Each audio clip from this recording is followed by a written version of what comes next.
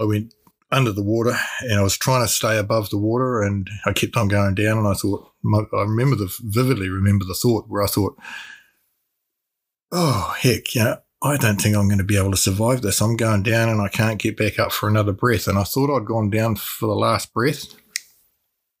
And it was like a miracle, to be honest with you, because I thought, okay, I've gone down for the last time. Someone's going to find my body wrapped up in a tree on the side of the Wanganui River somewhere later on. But as I went down for that last time and was struggling to get to the surface, my feet hit a sandbank in the river. This is Aotearoa Adventures with your host Abigail Hanna, the podcast for everything you need to know to travel New Zealand. I talk to photographers, van lifers, mums, students and everyday Kiwis to hear their inspiring stories from past adventures and to share helpful tips and tricks for your travels. Whether you're visiting Aotearoa for the first time and live on the road, or you work a 9 to 5 and have lived in New Zealand your whole life, you're guaranteed to learn something to plan your next getaway and get a new excitement to explore more of this beautiful country I call home. So grab your hiking boots, hop in the car and turn up the volume.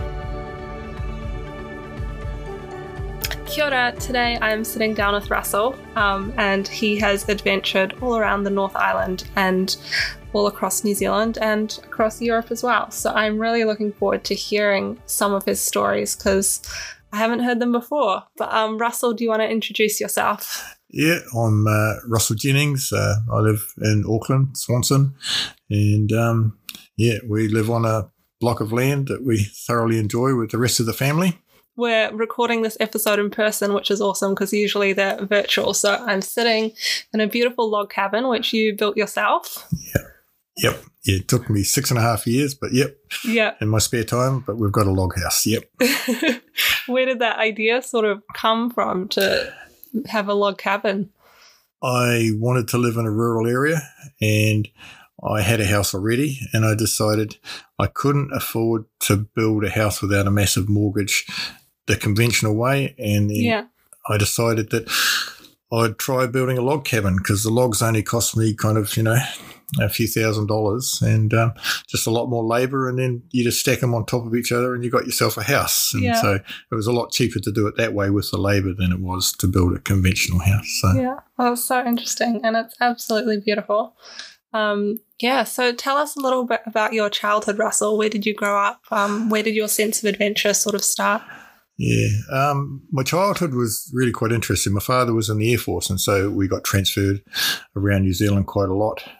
We started in Christchurch and we went to Wellington. And in Wellington, we lived up in the hills in Nainai in Lower Hutt. And behind our house was miles and miles of fire breaks and tracks that we could explore. And then we moved to Whenuapai, living in the married quarters at Whenuapai. And behind our house was just paddocks for kind of kilometres and streams and creeks and things like that. So I loved adventure, even to the point where I wagged school just for some adventure. Did you have siblings as well that were your sort of partners in crime, or? No, just some very good friends and that sort of stuff. Yeah, from school. You're pretty close quarters when you're living in a married quarters. Yeah. Your other friends are all kind of either in the army or in the Air Force, and so you hang out together a lot. Mm-hmm. So. That's awesome. So you've done a bit of cycling. You've done some long hikes. Do you remember maybe your first sort of multi-day hike that you went on? I did a lot of hunting in the central North Island, and then I took my wife and a couple of friends into a place called the Boyd Lodge right in the middle of the Kaimanawas. Yeah. And while we were in there, we were going to trek out to where we'd parked the car. And when I was in there, some people arrived in the hut and they had one tiny little map and they said, oh, we're walking across the middle of the North Island, from coast to coast. And I thought, it sounds like a good idea. And that kind of stuck with me. And then we trekked out and I said to my wife, I think I'm going to do kind of a trek across the North Island. So we started at Bayview and Napier, touched the water there and then trekked along the roads and then up over Kaweka J and the Kawekas and visited huts and stopped at huts all the way through and across the Kaimanawas. Then we got to the Desert Road. Desert Road, yeah. And then I hitchhiked a little 3 or 4 kilometres with a bunch of guys, Maori guys. We had to push start their ute to get them going again, and they dropped me off, and I started on the track and went through to National Park between Ngarahoe and Ruapehu. Were you doing all of this by yourself, or did you have mates along with you? Yeah, at times I had friends and family came with me and that sort of stuff. One of my friends freaked out. We were so far away from any civilization that he says, I've got to get out of here, you know what I mean? So, and so he had to leave. Yeah. And I kept going. And then from National Park, we went through Eruru, and I had my daughter drop me off at the end of the road down there. And I started walking. And, well, it was quite a traumatic experience. So there was no track. So I was crossing farms, and then I got to the Wanganui River. And the night before I got to the Wanganui River, there was torrential rain. And I thought, oh, heck, the river's going to be high. So the next morning I looked at the river and go, oh, wow. And so the long and the short of it is I had my backpack with me, and as a security measure, I had a piece of cord wrapped around my wrist connecting me to my backpack. But for some reason, the cord was a bit longer and I didn't want to cut it. So I got into the river and then started swimming across, pushing my backpack with me. Yeah. And halfway across the river, the cord got wrapped around my ankles, and I couldn't kick my legs to get to the surface again, because fresh water is a lot less buoyant than salt water. And I went under the water, and I was trying to stay above the water, and I kept on going down, and I thought, I vividly remember the thought where I thought, oh, heck, I don't think I'm going to be able to survive this. I'm going down and I can't get back up for another breath. And I thought I'd gone down for the last breath. And it was like a miracle, to be honest with you, because I thought, okay, I've gone down for the last time. Someone's going to find my body wrapped up in a tree on the side of the Wanganui River somewhere later on. But as I went down for that last time and was struggling to get to the surface, my feet hit a sandbank in the river. Wow. And I managed to push myself up, grabbed another breath, and could fight a bit longer. And then I got sucked into an eddy on the opposite side of the river. Yeah. And kind of it literally quite saved my life. And so I climbed ashore on the other side of the river and started unpacking my pack to kind of get all the wet stuff. That's amazing that you still had your bag with you. Yeah, well, the cord was a saviour, but it also was a hindrance with the constantly tugging the rope tight around my ankle. And anyway, so I got out of the river, and I'm sitting there feeling sorry for myself, and then I hear this hello, and then below me down a bunch of kids and a couple of teachers were coming down the river in Canadian canoes. Oh, yeah.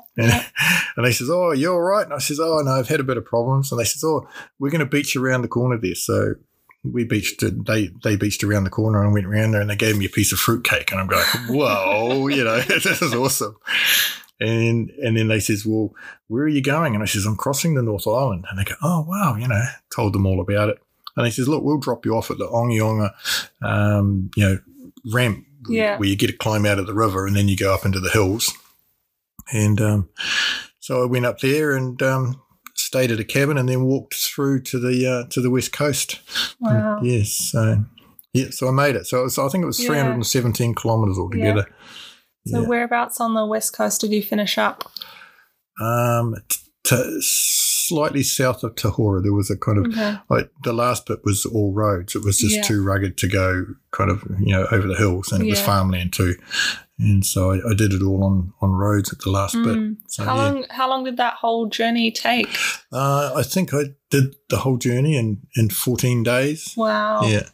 But I wasn't in a hurry. I just wanted to do it, And many of the times there was no tracks at all. You just had to, go by compass and dead reckoning, and there was no GPSs in those days either. Yeah. So. How long ago was it when you did this? Yeah, it must have been kind of maybe 10 years ago. Yeah. Yeah. Yeah. No, that's really cool. And where did the I suppose you told us where that idea came from when you bumped into some other people and they said that they'd been doing the I same never did thing. find out whether they'd got there or not. Yeah, oh, it's so funny. Have you also done the Te Araroa Trail, which is sort of north to south across No, it's New too Zealand? organised for me. Yeah. It's not rugged enough. But yeah, I like It's all on tracks. I like going where no people are. Yeah. You know what I mean? And just doing my thing. I like following a compass or that sort of thing, yeah. No, that's awesome.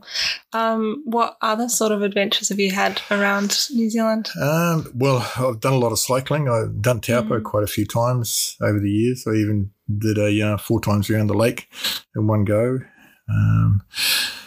But I've been in the car workers. I've, in the Waitakeries. I've kind of virtually lived in the Waitakeries when I was a teenager and up in Woodhill Forest, just adventuring in my Land Rover and hiking and cycling up through the Woodhill Forest. That's awesome. Yeah. Anywhere that takes my fancy, I go and conquer. Yeah.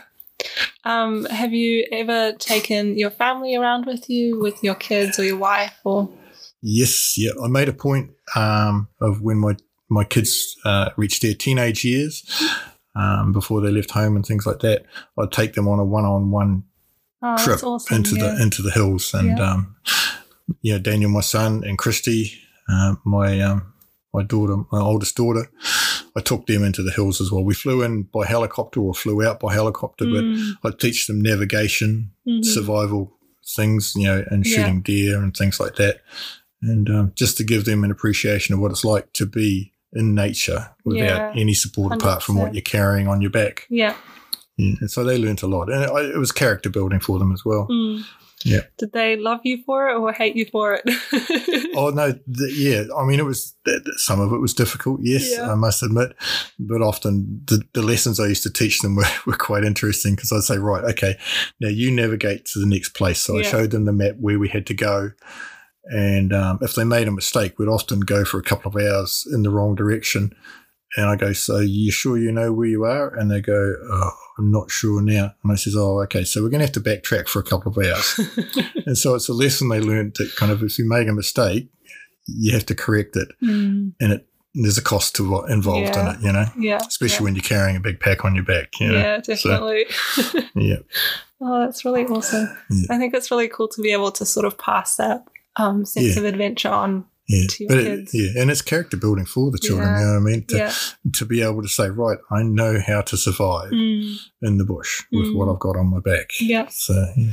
When you walked the width of the North Island, how did food work? Most of the time it was bringing my own food, yeah. So I never carried a gun because it's not the point of being there. It was a trek that I needed to do, So, yeah. And did you have sort of spots that you picked that you had food drops or? Essentially because of my friend in the beginning that wanted to get out, I could resupply when I went back in again and things like that. So when I went through National Park, I could buy kind of stuff I needed to keep going. Yeah, that's awesome. Carried most of it on my back, And were you able to sort of keep in contact with family and let them know you were safe after the Wanganui River ordeal? Or I remember standing on top of the hut up in the Onga Hills and the Onga Ranges, and there was no reception for this primitive little cell phone I had, and I was standing on the roof of the hut balancing up there with my hand above my head trying to talk to Cass, kind of my wife, and get her to come and get me because it had been rather traumatic. And it brings to mind another one in through there after I got out of the river, and there was a massive heavy rainstorm that night, and it was in my pup tent, and I'd actually walked on this trail that was going through to the coast, and the rain was so heavy that all the water started seeping in the floor of my tent. Oh, wow, yeah. And I thought, oh, wow. And I'm trying to sleep on top of my pack that's on the bottom of this soaking floor. And in the middle of the night, it was so loud, the rain on the tent, that I could scream and I wouldn't hear myself screaming. It was how, torrential the rain was. Yeah. And then shortly after midnight, I remember waking up and I hear this rumbling, crashing, grinding sound. I go, what the heck's that? And I wake up the next morning and I'm up at, early again. And I go 200 metres around from where I'd camped. And the whole hillside had come down and into the river. Wow. And if I'd taken that extra 200 metres into the next little gully around the ridge, it could have been me gone into the river. And I'm going, wow, who says there's no God? Yeah, that's really scary. Yeah, so that was quite an amazing trip. Yeah. You've had some adventures further afield as well, overseas. Oh, yeah. Tell us what you did in Europe. Yeah, well, my Swiss brother-in-law said to me, he says, oh, why don't we do a trip, cycling trip through Europe? I says, oh, yeah, that sounds good. And so we decided that we were going to do 10 countries. So I flew to Switzerland, and then we flew from Switzerland up to Norway. Mm-hmm. And so we rode as far north as we could get up to the Barents Sea, or Nordkapp, they called the place. Yeah. And you took another 30 steps, you probably would have got wet in the Barents Sea. And so we started from there, and then we rode south through Norway and through into Finland and then into Russia, which was a rather interesting experience. And so we'd only been half a day into Russia, and we're on the back roads, and we were riding along, and I said to Chris, what are all these potholes? How on earth do you drive a car through here, because there's these great big potholes in the road. And we never thought any more about it because we were on bikes, and so we could swerve around it. And then it was coming on evening, and he says, well, let's set up camp. Yeah. And so we set up camp, and we'd had our dinner, and we were writing in our diaries just on dark, and all of a sudden there's an incredible explosion, really close by, and we're going, what the heck was that?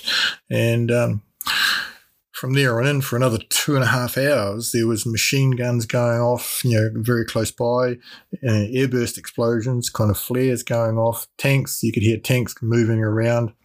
I'm texting my wife going, I'm not sure that we're going to get through this because there's explosions and all that sort of stuff going on around, and I don't even know what's happening.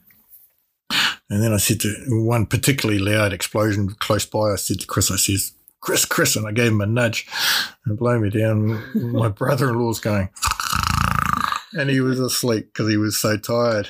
And so anyway, that night we eventually got to sleep. Yeah. And we woke up the next morning, and we pushed our bikes out onto the road.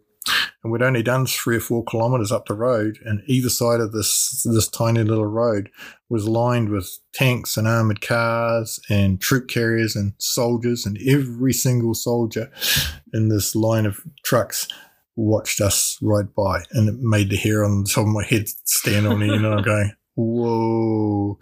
And we realised that we'd parked ourselves right on the edge of a live firing military training ground in northern Russia, so... That's crazy. Yeah. It doesn't get quite that exciting in little old New Zealand. No, it doesn't, no. So did you end up doing those 10 countries? We did, yes, yes. We went through, we started in Norway, went through Finland, through Russia, into Belarus, and then to Poland, Netherlands, Germany, France, Belgium, and then into Switzerland, back into Switzerland again. Yeah. So how many days was that trip? We did that in weeks. Yeah, I think it was 6.5, 7 weeks. I think it took us. Yeah. But it was 6,600 kilometres we did in that trek. Yeah. Oh, that's awesome. Yeah. Have you had some similar adventures in New Zealand on your bike as well? Yeah. I've cycled in the North Island extensively. There's probably not many roads that I haven't actually ridden on. Yeah. And but I've also done the length of New Zealand too, because you can't go overseas and not say you've done the length of New Zealand as well. But how long did that trip take?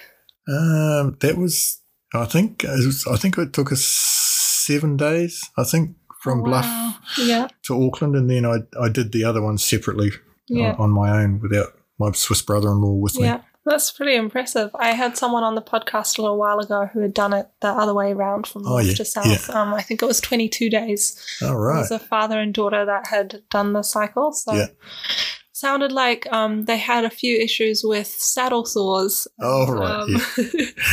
I'm sure as a cyclist you've had some similar experiences. Oh, yeah. You get a tough butt after a while.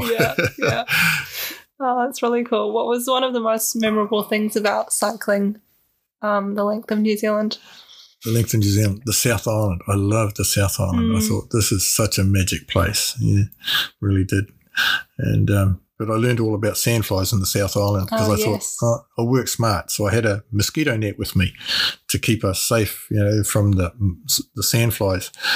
Well, I'm lying in bed kind of in my sleeping bag and I'm looking at the mesh and all the sandflies are all flying around and one lands on the thing, on the mesh, and all of a sudden he pokes his little head through the hole in the mosquito net and then squeezes his way through, and I'm going, oh, well, so much for that, you know what I mean? Oh, no way. It doesn't stop the sandflies, I found out. Yeah, you watched it squeeze its way through. What do they say? Kind of 1,000 sandflies can carry a person around in the South Island if they wanted to.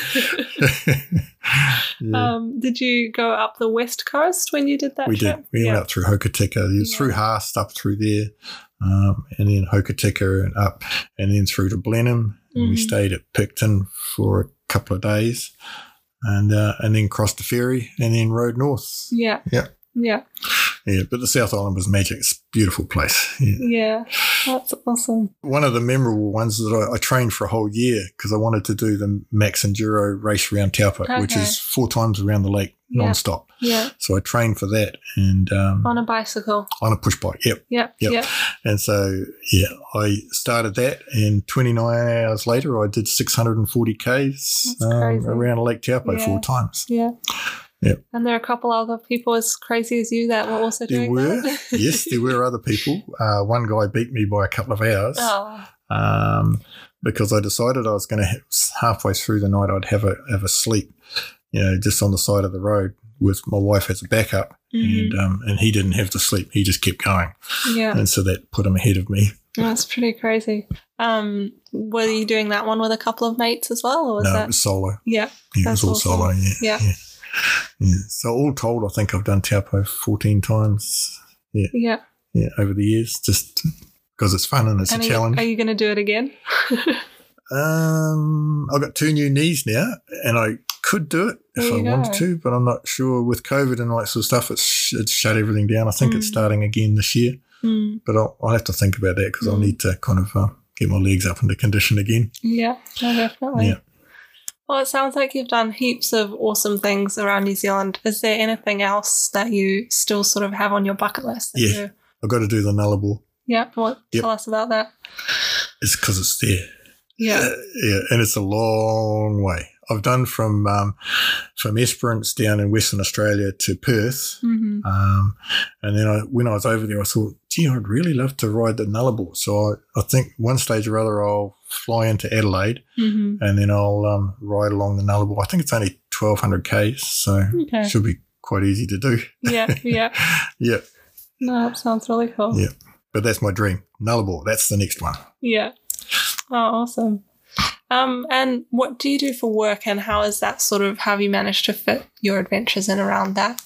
I've been a mechanic all my life. Yeah. But I worked for 33 years for the AA breakdown service in Auckland and fixing cars and that sort of stuff. And doing shift work, that allowed me time to train and things like that. So, I'm retired now, but still there's a lot of adventure I'd like to do, a lot of dreams still. Yeah. And you built this house while you were having a full-time job as well. So that's right. Impressive. Yeah, well, shift work helps like that, when you're working night shifts and that sort of stuff, you can get a lot of stuff done in the day. But it took me 6.5 years. So, but hey, we've got a house and it's beautiful. What else have you done with the kids? With the kids, we always used to go on family holidays, into remote spots, Was that sort of every Christmas you'd go away as a family, or whenever possible? Yeah. The summer holidays. I remember going to Tawharanui with the kids when they were young, and we forgot to take the bat with us for softball. Yeah, and we were in the tents and that sort of stuff. And I said, they says, what are we going to do? We need a bat. And so we got the fry pan out. And we were playing softball with a fry pan, and it was hilarious because we all cracked up laughing because every time someone hit the ball, there was a loud bong from the fry pan. Yeah. And we used to get up in the sand dunes and that sort of stuff. We'd get kind of things and we'd slide down the sand dunes and the grassy banks. And Tawharanui is so beautiful. Cool. It's definitely one of my favourite spots. Yeah. Did you sort of try to go to a different place every holiday? Yeah. We had our favourite places, but we'd try, all sorts of places. What were some of your favourites? Oh, Tawharanui is the most favourite, but then a lot of the regional parks were quite good as well, you know. And we went to Waikaremoana at times. We've done quite a lot of work, you know, walking around Lake Waikaremoana and take the kids with us. It was a bit of an education for them walking right around the whole lake and coming back. I think my wife blames me for wrecking her knees coming down the Panakeres hills at the end of the lake. So... Yeah. No, that's awesome that the whole family gets involved with these sorts of things, and you can sort of share that passion with the people that you love. I think it creates a special sort of person when you include your kids and your family, you know, and the outdoor expeditions and things like that. You know, it teaches them there's a toughness that you have to do what you got to do, and and it's blossoming in our children now. So yeah, that's awesome. Do you find that that's something that your parents sort of passed on to you as well, or was it more just getting out there by yourself? Not really, no. Yeah, no. It was just my passion for the outdoors, and the kids tagged along. Yeah, and we just roughed it and kind of enjoyed life. Yeah, no, that's awesome. Tell us a little bit about your hunting adventures as well. Yeah, I must admit, I hunted in the Kawekas, mainly in the hut called Otutu, and I've been doing it with my friends. So I've got 6 other mates that every April we go in for a hunt into Otutu. We fly by helicopter that's awesome. Into there, and I just love my wife didn't understand for quite a number of years that it wasn't about me escaping from the family when I went on these hunts and that sort of stuff. It was about a chance to recharge my battery. Some people might be able to understand that. She didn't until many years later, when it came to a head one day when I was going hunting, and she kind of threw her toys out of the cot. But I had to explain to her, I said, look, it's not about you and me leaving you. It's about me needing to recharge my batteries, because driving around Auckland and fixing people's cars and dealing with the public all the time, there was times that I need my inner self to be recharged. Yeah, absolutely. And by doing that, I don't hunt with my friends. We stay in the same hut, but I never hunt with another person. I'm always on my own. Yeah. And so that's a challenge that I really enjoy. Because if you go here, you've got to be able to get back to the hut. Yeah. And one particular memory was the cloud came down, and I thought, oh, heck, I'm about 5 or 6 kilometres away from the hut, and I've got no idea exactly where I am, because I was hunting without worrying about my position. And I said, well, Lord, what's going on here? I said, I've got no idea how to get back. And kind of within minutes of that, suddenly the cloud lifted for about a minute, and I recognised a piece of land. And I thought, with a clay bank on it, I go, oh, I know where I am. Oh, that's awesome. And so I set my compass, and I followed that compass until I reached somewhere that I knew exactly where I was, and then crossed a couple of streams and then up the hill to the hut again and home safe. Yeah. That's the sort of stuff. And God answers prayers. I know this, Yeah, that's really awesome. I think it's definitely really important for us to know what we need and when we need it. And I think it's awesome that you're able to identify that you needed to recharge your batteries. It took a while to actually to voice it. Yeah. I didn't realise until the crunch came when she says, I don't want you to go. And I'm thinking, why do I want to go? Yeah. And it suddenly dawned on me, okay, this is for me to recharge my battery. And it means that you can... You get the space that you need, and you can come back to life. Absolutely, yeah. I'm a different person. Yeah. I'm a different person when I come back, because when you're self-reliant and you're carrying your pack on your back and your rifle, there's no cell phones, there's no roads, there's no traffic lights, there's no doors to open, and you have to go by your own kind of mind and a map to know where you're going and find your way home at the end of the day. Yeah, well, that's awesome. Well, I could say something as well, but I mean, you can't see me, I know, but when I was 19 years old, I was a mechanic in a workshop, and I had my hands in a tin of white spirits, and I'd been washing engine parts, and I flicked the switch off on the wall, and the arc of the switch ignited the white spirits that I had my hands in, and my overalls were covered in it. And so I had, a serious burns accident where I've lost fingers and kind of, and a lot of disfigurement. But I've never let it get me down, It's probably driven me harder into kind of adventures because of what I've been through in there. Yeah. Yeah. Well, thanks for sharing that. That's a very personal story, I'm sure. Yeah. Have you ever found that it sort of set you back with, I suppose, having less movement in your hands? And well, let's put it this way. Yeah, there are, my hands are kind of a lot more difficult to use, but then I found that there's always a way around things, and so if I can't do something, then I have a tool that I can make do something for me. Yeah. You know what I mean? That sort of thing.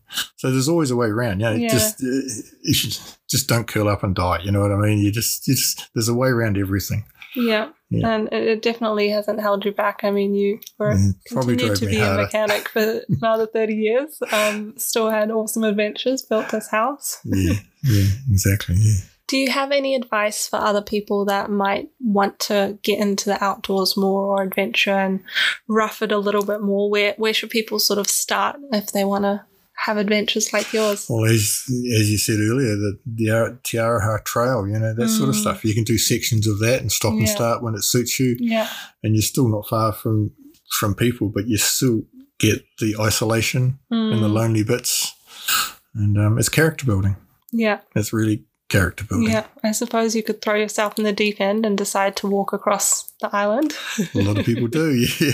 A lot of people kind of throw themselves in the deep end and then do something that's outside their comfort zone. Yeah. Well, that's awesome. Well, thank you so much for your time this evening, for having us in your house and for sharing all your incredible stories. Do you have any sort of parting words? Yeah, I've got to find time to write a book now. Yeah, 100%. You can always do an audiobook. Yeah. What I will say is that New Zealand is a fabulous place. It's just a giant to get playground, out there, isn't it? And kind of adventure and do life. Yeah. Yeah, it always blows me away how we've got the beaches, the bush, the mountains, and they're all so close together. And it's all compact. You would have seen all of them while you walked across the North Island. Yeah, absolutely. Yeah. Well, thank you. Cool. Well, thank you. I thoroughly enjoyed sitting down with Russell to hear about his adventures around the country. I'm inspired by his resilience and love his words, "There's always a way around." Despite his burn accident as a teenager, Russell hasn't let that stop him from exploring New Zealand, the world, and getting to share his love for nature with his whānau as well. I hope that one day he writes a book, or at least records an audiobook, so we can hear more of his incredible stories. Thank you so much for tuning in and coming along for the ride. If you love the show and enjoyed listening, please take the time to leave a review on Apple or Spotify. I would also love to connect with you, so send me a DM on Instagram or leave me a voice message, and I can't wait to see you next time. Until then, keep adventuring.